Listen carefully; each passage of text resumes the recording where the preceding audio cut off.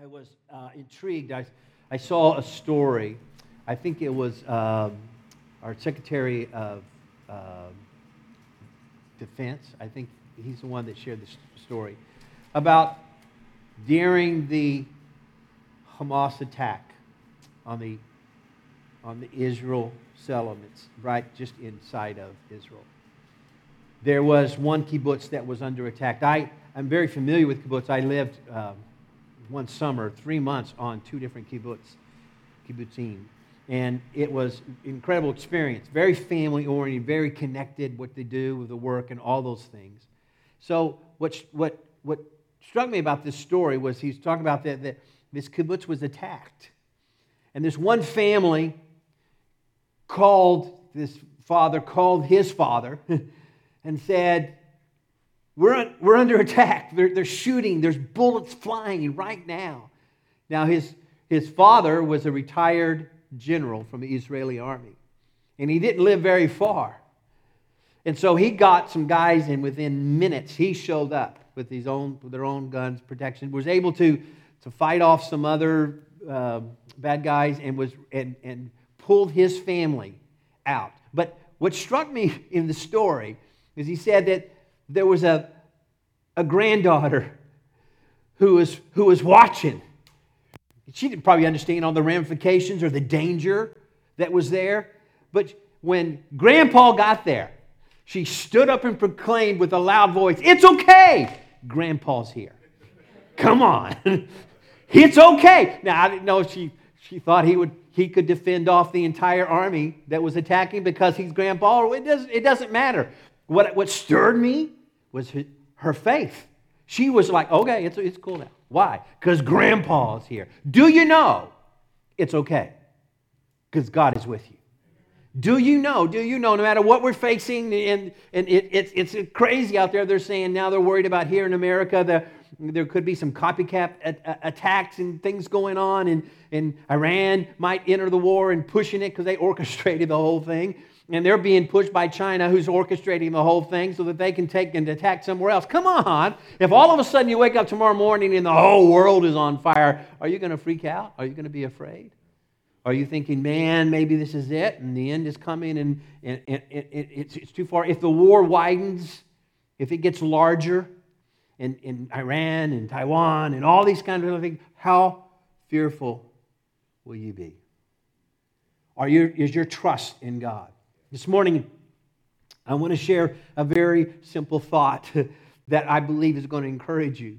Because that's what God put on my heart, to encourage you. To say, you know what? It's okay. God's got this. And it's simply this. You were marked. You were marked. You wear the mark. You wear the mark. And you think, what mark? What mark is that? And what does that mean? It's really interesting in the mark or tattoos. It isn't just a recent event. I mean, you look at it now in our society and you just think it's all about just about right now and what's going on and such. But it goes back, tattoos and marks go back thousands and thousands of years. But in America specifically, there was a tradition that started, and it started, as you can imagine, with the American sailors. They were the first ones, even before the Revolutionary War, when they were just colonists. They were the very first ones to start to wear the tattoo. But what's intriguing is why? What started that? Why? What were they getting tattooed for the most part? And what were they wearing? In those days, the British Army had a deal with the American colonists. It said, if you're part of a colony, if you're American, then we can't force you into working on our British ships. Of course, that didn't stop the British from doing it anyway. You just have to have papers to prove I'm an American. That's it. I'm an American. So what happened is that the British soldiers would just tear up the papers. Or do you always carry your papers? Do you always carry your papers proving you're American citizen? And so that was a problem. So they decided, this is simple. They began to tattoo on their arms their information with a symbol of the battalion they're with or the colony that they're connected with, Virginia or whatever. They begin to tattoo that right on their arm to show, I'm an American. They wore the tattoo. They wore the mark that showed them where they belonged. And I thought about that, and I think that in these crazy times that we live in, and the things that are going on, do we wear the mark to prove where we belong? Do we wear that mark to prove this is who I am and this is where I belong? And you say, Mark, I don't have a mark. What mark do I have to have? Are you going to have a church tattoo? Yes, we are going to print the little core logo right on everyone. Some of you would like that. I know that. It's just like, oh, that's cool. But you know what was crazy? If you look in Ephesians chapter 1, verse 13, it says and teaches us something really powerful. Ephesians 1:13 says, when you believed. When? When you believed. When you believed in Christ. At the very beginning, when you believed in Christ, you were marked in Him with a seal that promised the Holy Spirit. So the Holy Spirit sealed us, marked us at the very beginning. When you believed, you were marked. When you began, now here's the key, you got to believe. And we still got to keep believing. But when we believe, we were marked with the Holy Spirit. We were marked by God. God marked us. Now, of course, you understand. You say, well, I don't see a mark. Well, here's the thing about it. It's not physical, but it has to be seen. Did you just hear what I said? That's a whole sermon right there. Come on. It's not physical, but you got to see that you've been marked. So someone say, how come you feel with so much joy? How come you're happy in this crisis? How come you're dealing with this when you should be falling apart, when you should be weeping and like that? Not that we're always perfect, but how come what do we have? Okay, I'm marked. You see the mark? You see the characteristic of that mark? You see what I am? So it's not always physical, but it's always seen because it's by faith. It's by faith. And you might say, well, what does that mean to be marked? Let me just share some marks that we wear, because we're marked. See, you wear the mark of His song. You wear the mark of His new song that is on you. Now, when we start talking about mark, especially when it refers to last days, that's when everyone goes going, oh, I ain't taking no mark. Especially if it has any number in it, you know. 7s are good, but no 6s. How many know what I'm talking about? You see, we live in a culture that is culturally aware of the mark of the beast that Revelation talks about. And because of that, and because of that mark, we have a lot of apprehension. But there's really, the Bible teaches about 2 significant marks in Revelation. 2 marks, not 1. One mark is certainly the mark of the enemy, the mark of Satan, the mark that is there. But the other mark is the mark of the Spirit. Did you know that the Bible, the end times, talks about the mark of the Spirit? Well, you should, because you just read Ephesians chapter 1, verse 13, that said that we are marked. From the moment we believed, we are marked. Not from the moment not when we're perfect, not when we get it all right, not when we have worked it all out, not when I got every sin taken care of, but when we believe. When you start to believe, the Bible says you're marked. Right there, God marks you. The power of His Holy Spirit. That's exciting. But you see, the enemy's mark, the mark of the beast, the enemy is all about counterfeit. That's all he does. That's all he does. That's all he can do is counterfeit. He has nothing original. So in Deuteronomy, we see this where the counterfeit came from. Now you're thinking, wow, you're talking about the mark in Deuteronomy? Yes, Deuteronomy chapter 6, verse 5. This is a foundation for both marks. This is a foundation for who we live. This is a foundation for everything. It says, love the Lord your God. Love the Lord your God. Watch this. With all your heart, with all your soul, your mind, your will, your thoughts, and with all your strength. That's what the Bible says that we're supposed to do. We're supposed to worship God, love God, worship God with your soul, your mind, everything that you are, and with all of your strength. And you see that in Revelation, when the mark is all about, it copies this and says, they worshiped the beast, they worshiped the enemy with their mind. The mark was on their forehead with their soul, and they worshiped with all of their strength what was on the hand. You see how it represents that? And the same is true with everything that God is trying to do in our life.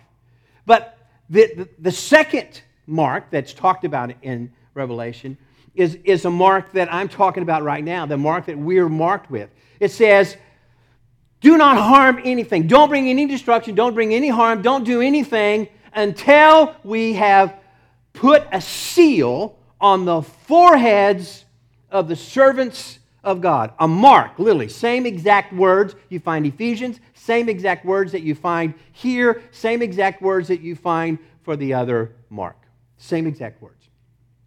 You know, it's interesting because if you look at all the commentaries and all the different views of people, what they believe, there's some that would believe that the mark of the beast that we're talking about is a very literal mark. You're going to visibly see it. Or now, you know, we sort of changed that. It's sort of a digital type of thing, you know, implanted in your forehead or your wrist or whatever. But no one takes those exact same words and says that the mark that goes on us as believers is literal. Nobody thinks that. You see, it's the same thing. So I contend, and my point is for all of this, is that we wear the mark right now. The Bible says that those that will be marked will be 144,000. If that's true, man, don't be 144,001, you know, because you missed it, because only 140. But it was never meant to be a literal 144,000 because it talks about 12,000 from 12 tribes. It means all of God's people. 12 tribes, 12,000 from 12 tribes. 12 being the fullness and completeness of all of that, times 1,000, and 1,000 always means an age. For the entire age of God's church, for the entire age that's going to happen, you are marked. In other words, all of God's people, no matter where they are, no matter where they come from, you are marked. You are marked with what God's presence is. And then you see those that are marked, it says, in Revelation chapter 14, verse 3, it says, they sang a new song. I love that. They sang a new song before the throne. I think we were doing that this morning. I think we were singing a new song this morning. They sang a new song before the throne. Those that were on time. Oh, just kidding. Oh, yeah, you got to get that in there. Sorry, I'm such a pastor sometimes. So, that includes you guys online just tuning in. I know, are you there? God told me. It's good. They sang a song. Okay, do something spiritual. They sang a song before the throne. They sang it. No one could learn the song. Who could sing the song? No one could learn the song except the 144,000. They're the only ones that sing the song who have been redeemed from the earth. In other words, only the ones that are marked by God, only those that are redeemed by God can sing the song.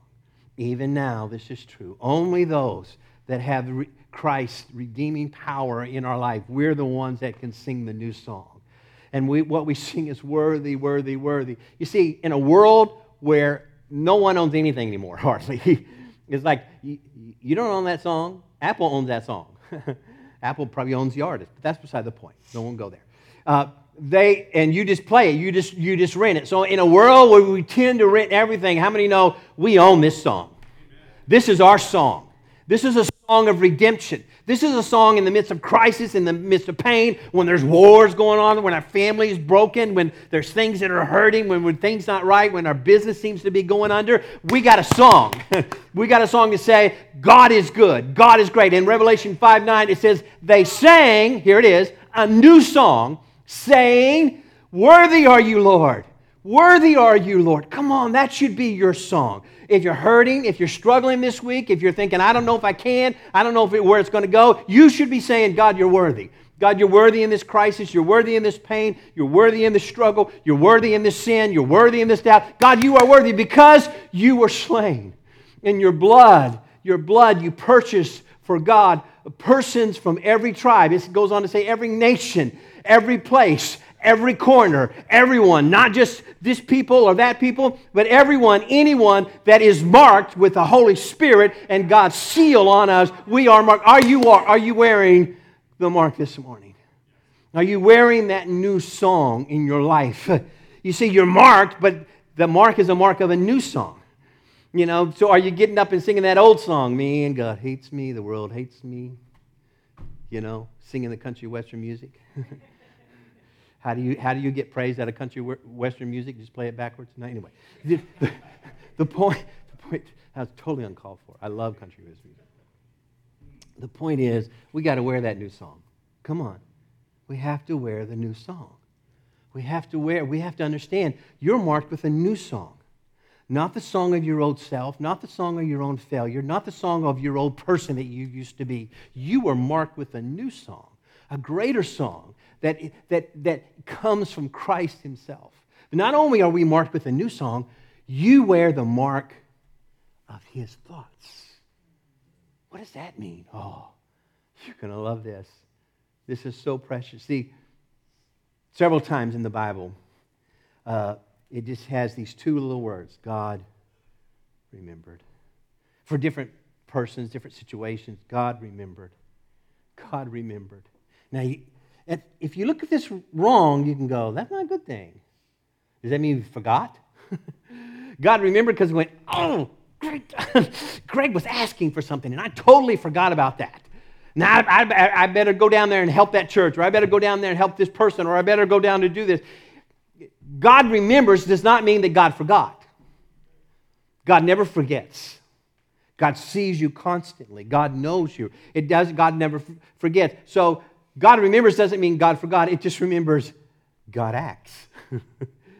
God's doing something. God moves in our life. It says that God remembered means God's about to do something. Come on. Do you believe God remembers you in your pain, in your struggle, in your life, in your family? For the one you're believing for that you just don't know that God can ever move in there. God remembers. God moves in your life. It means that God acted. I love Genesis 8:1. It's one of my favorite God remembers. It said, but God remembered that Noah and all of those critters, the official version says critters, all those critters were with him on the ark. God remembered Noah. God remembered, the modern version is, God remembered Noah and all those stinking animals. All those things, can you imagine? Okay. I remember I was in Uganda, we went on a safari, and you go outside, and there's this natural aroma. And would I be my natural? I mean, not us. It was just filled everywhere. You could just walk and go, whoa, what is that? You get out there, because that's the way it is. Imagine Noah on this boat thinking, God, did you forget me? Hello? you know, God forget isn't like God, decided to destroy the world and said, oh, man, oh, yeah, I left the water running. You got to go. You ever done that? I don't want to confess that I have, but Lisa has come in once and said, Greg, you left the water running. I did not leave the water running. Sometimes, okay, you just think, you get busy, you're thinking about this and washing your hands and doing this and like that and praising God. That's when I worship, I wash my hands. Anyway, so you just get distracted and the water running, left running. God does not leave the water running. He always had Noah. He always had Noah. He always has you. He remembers. God knows where you're at. God knows what's going on. Look at Psalms 139:17. How precious to me are your thoughts. How precious, Lord. Oh God, how vast is the sum of them. Is that how you see God? Are you worried about God has his big old thumb and he's just coming down hard and he's just going to squash you out? Or do you see his thoughts are precious toward you? You see, we wear his thoughts. His thoughts toward us are merciful and kind. He loves us. Are you worried that God has forgotten you and he's left you with a stinking business? Family?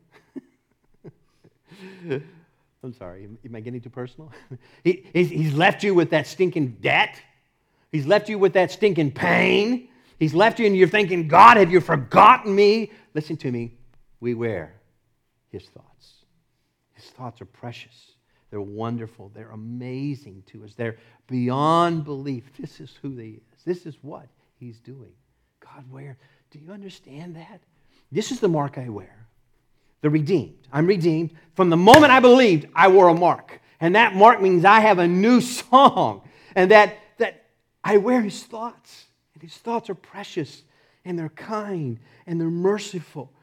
And sometimes they're stirring, and I don't understand why I'm on this boat, and it's rocking back and forth, and I'm seasick, and the animals are stinking, and it's not changing, and it's not turning around. And why isn't God doing this? And why isn't God bringing the answer? But God's precious thoughts are towards you. Come on. You see, it all has a point. We sing a new song. His thoughts are precious to us because you wear the mark of renewal. You wear that. This is so exciting. We wear this mark right now. You have it on. Do you understand that you have it on? Do you believe that you have it on? Because it says once you believe, and so that means I believe God is here, I believe God's doing, I believe He's doing something. We wear, and you think, okay, what does it mean, Greg? Really? What does it mean to have this mark? Where it's not physically, but it's seen physically in my life, in my attitude, my actions, and who I am and what I do. What does that really, really, really mean? How does God change us? Well, Romans says it very clearly. Romans chapter 12, verse 2. Watch this. He says, be transformed by the renewing of your mind.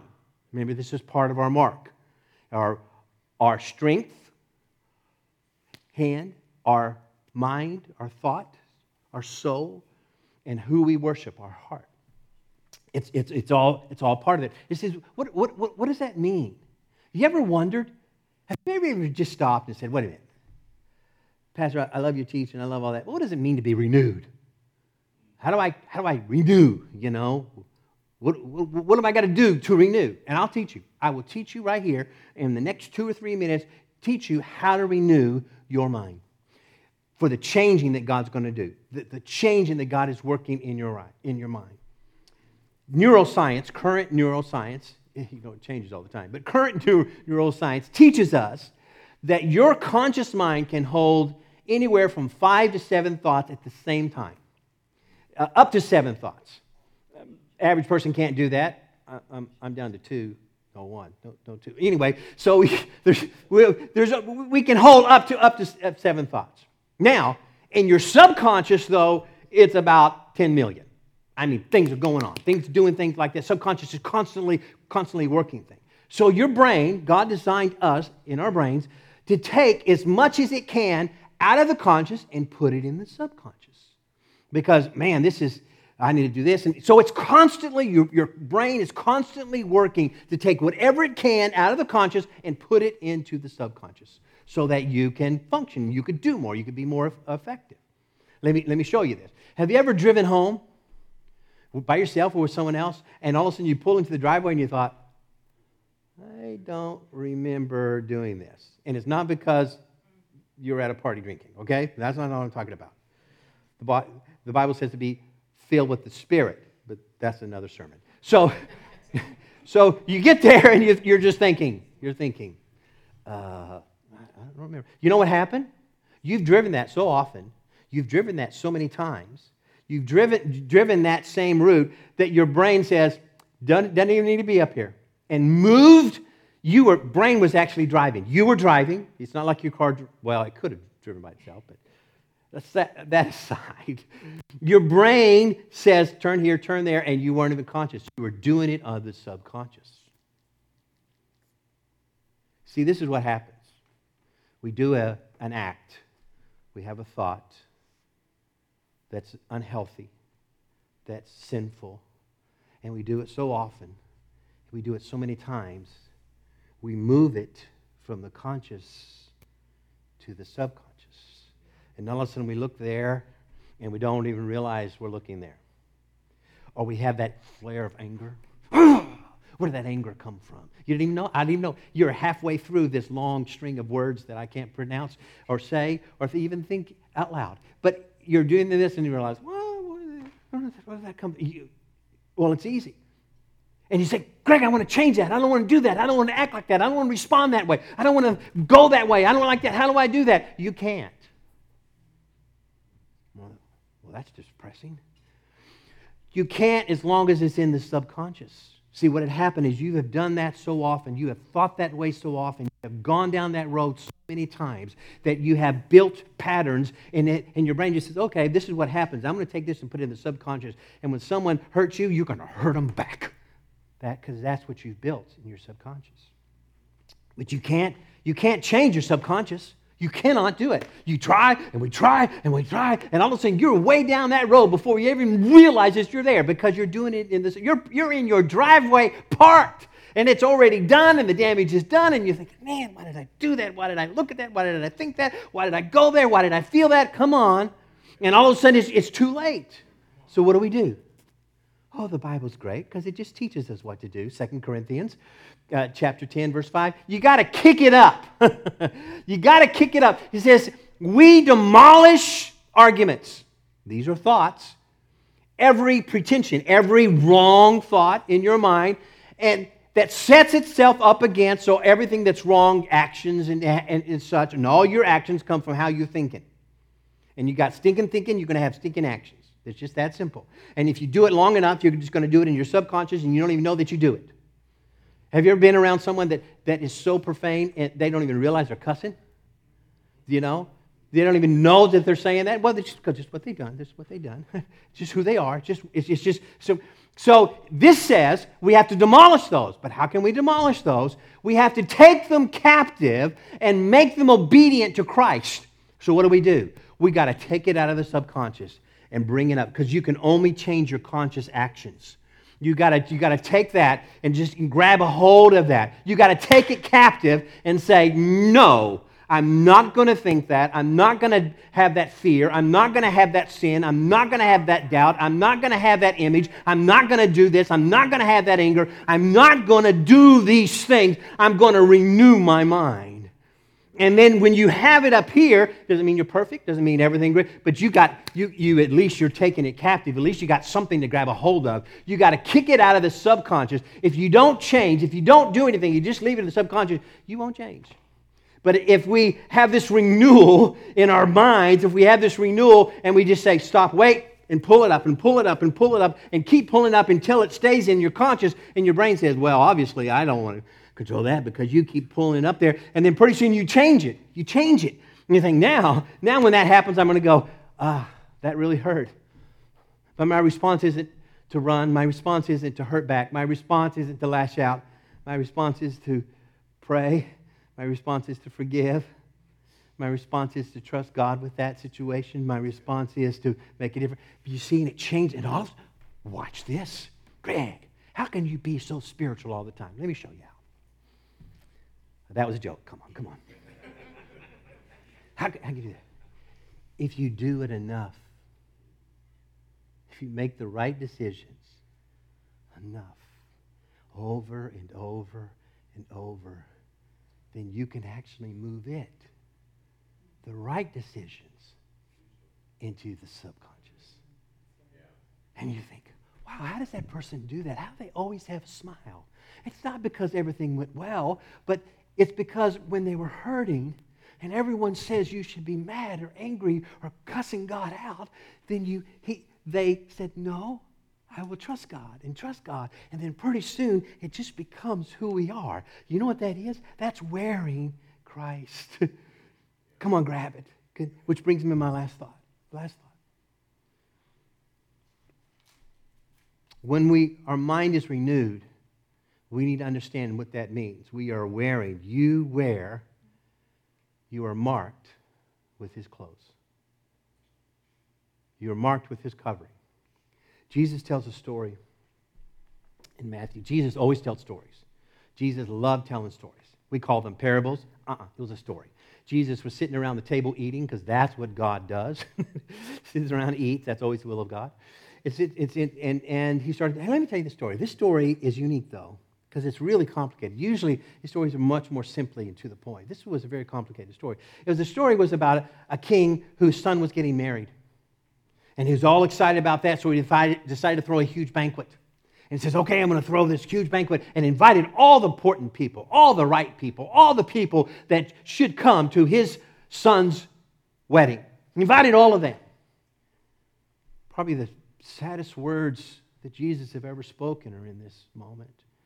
Because it says that most of them just didn't pay attention to the invitation. Just didn't care. It's not that they were saying, oh, I hate that son, I'm not going. They just treated it, watch this, lightly. So the king said, tell everyone the fatted calf is done. My banquet is here. Come to my house. Come to my house. It's time. It's time. Come. Some of them even killed the servants. So the king sent an army out and destroyed the city. Oh, aren't you glad the story doesn't end there? Because right after that, then, it says, now go back out to the streets and to the highways, to the low places, to the bad places, to the unrespectable places, and you get everybody. I don't care who they are. Bring them into my house. And the Bible says the most amazing thing. Jesus tells a story and says, the house was full with good people and bad people. And I think when Jesus said that, the disciples probably thought, okay, I see where this is going. This is going to be good. Because the king starts walking into the banquet filled with good people and bad people. For the illustration point, you're all bad. And you're all good. Yay! Man, I sat on the wrong side. But now that's the irony because these people are all here first. But that's beside the point. Of course, the Bible does say the first will be last and the last will be first. Oh, man, that doesn't work.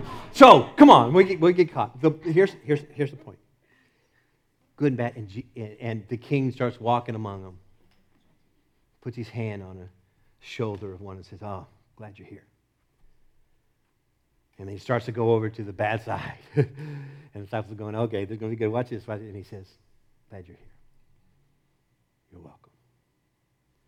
And by this time, they're just like, well. And then it says, he said, the king finds one person and looks at him and stops. Now, it's really interesting because in the original version, the first word he said was friend. And every one of the translations puts that at the end. And the reason is because they have a political point of view. Because they think, and you read these commentaries and they all say, well, he wasn't a real friend. He was just like an associate friend. He's just like a parent. It's like a back row friend. Okay, no. He's like, it's like, sorry, man, I didn't get to preach last week, so I get to cram it all in. It's like a real friend. But that's not what it says. It says Jesus said, friend, how did you get in here without your wedding clothes? Without your wedding? How did you get in here? It says the man was speechless. Friends, how did you get in here without the wedding clothes? The man didn't have anything to say. It's not like he said, well, I tried to get it, but they said I wasn't good enough. No. Or they ran out. We're all out of clothes. No. Wasn't any of that. He says, they're not here. He didn't have anything to say. Watch this. The only distinction wasn't that some were bad and some were good. The only distinction of who was welcome in the house was those that wore the son's wedding garment. Those that were covered. Because you see, we're not good. Well, some of you over here are. And we're not bad. When we're covered in the goodness of Christ. When we're covered by everything that we are. Do you know what's striking about this story? You know why it's so important we understand what we wear? Because this whole story, from the very beginning to the very end, was about how lightly they treated the wedding invitation. Whatever. I don't need to go to church. I don't need to act that way. I know the pastor wants me to respond this way, but I don't need to do that. I know the Bible says I shouldn't do that, but it's okay. How light we do that. We live in a generation, in a world, we just lightly toss it aside. The gift of God is lightly pushed aside. It's like, oh, what it is. The church will be there. Don't have to give. It's all good. I don't have to do that. I'm not yelling at you. I'm broken on the inside. I think, God, how lightly have I taken the anointing that's on me to teach and to preach? How lightly have we pushed aside the garments that we wear it Sunday and then we go home and we throw it in the corner on Monday and we don't dust it off until Saturday night or Sunday morning? We are marked with His clothes. We wear His grace. We wear His forgiveness. We wear His mercy. What are you wearing? Are you marked? Are you wearing the mark? How have you treated the invitation in your world, at your place, with where you're doing? Have you said, oh, it's not important? I've said in services where people said, oh, I'll give my life to Christ next week. I'll think about it a little bit longer. I don't want to give up the way I'm living right now. I don't need to just push it off, push it off, push it off. Come on. Since you believed, put on the covering of Christ. Let's wear it. Let's wear it, and whatever that means. You say, well, Greg, I'm pretty dirty underneath. I know. Me too. But we're covered in Christ, in His righteousness. And one day when He returns, and He will, it will be a permanent fusion where we get a new body and a new life in Christ. And all the struggle will be gone. And we'll gather around the throne and we'll declare, you are worthy, you are worthy, you are worthy. Father, in the name of Jesus, for everyone listening, let the preciousness of your thoughts break through every guilt, every shame, every failure, every weakness. Let it break through every hesitation, every doubt, that we can just believe that you are Christ, that you are the Son of God, that you have forgiven us if we just wear your covering. So, Father, I pray for that. God, I pray right now, if there's a single soul in the sound of my voice, watching online in this room, that has not willingly put on the covering of Christ, that, Father, in that simple act of faith, trust in you, they do that right now. And say, Jesus, forgive me. Cover me with your Son. Cover me, God, with your Son. And Father, in that moment of that belief, it is done. They are marked. And God, I believe that for every single person, every single person. And Father, if there's anything that we do lightly, if there's anything that we as a body, as a people, as a pastor, treat lightly, God, I just pray you would remind us of the incredible awesomeness of the robe of righteousness that we wear in Christ. In the name of Jesus, amen. Isn't God good? God is so good.